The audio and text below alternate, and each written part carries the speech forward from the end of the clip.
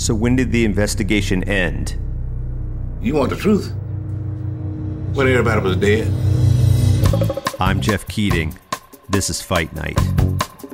Ali was in exile in the boxing community. Stripped of his heavyweight title, no one would touch him. This fight represented the birth of Muhammad Ali.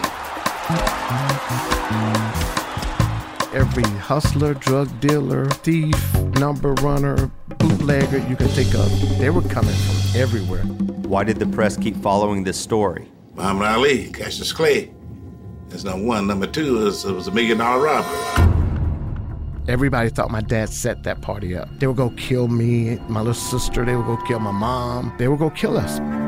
They grabbed him, got the damn money. They took the damn shotgun from the motherfucker, took him out and blew his goddamn head off. This is the story about two guys from opposite sides of the street. A hustler blamed for robbing the most dangerous gangsters in the country. Do you have any idea who would have pulled a stunt like this? I don't have no ideas at all. I mean, I guess you know that this is like issuing a death warrant for me for something that I don't even know anything about. And the cop who tried to save his life. They thought he had robbed the black mafia, some of the toughest men in this country, some of the deadliest men in this country, guys who would not hesitate to blow your head off. This story from Atlanta, Georgia, has been reported for 50 years. But now, for the first time, you're going to hear what really happened from the people who lived it. Fight Night premieres on October 26th.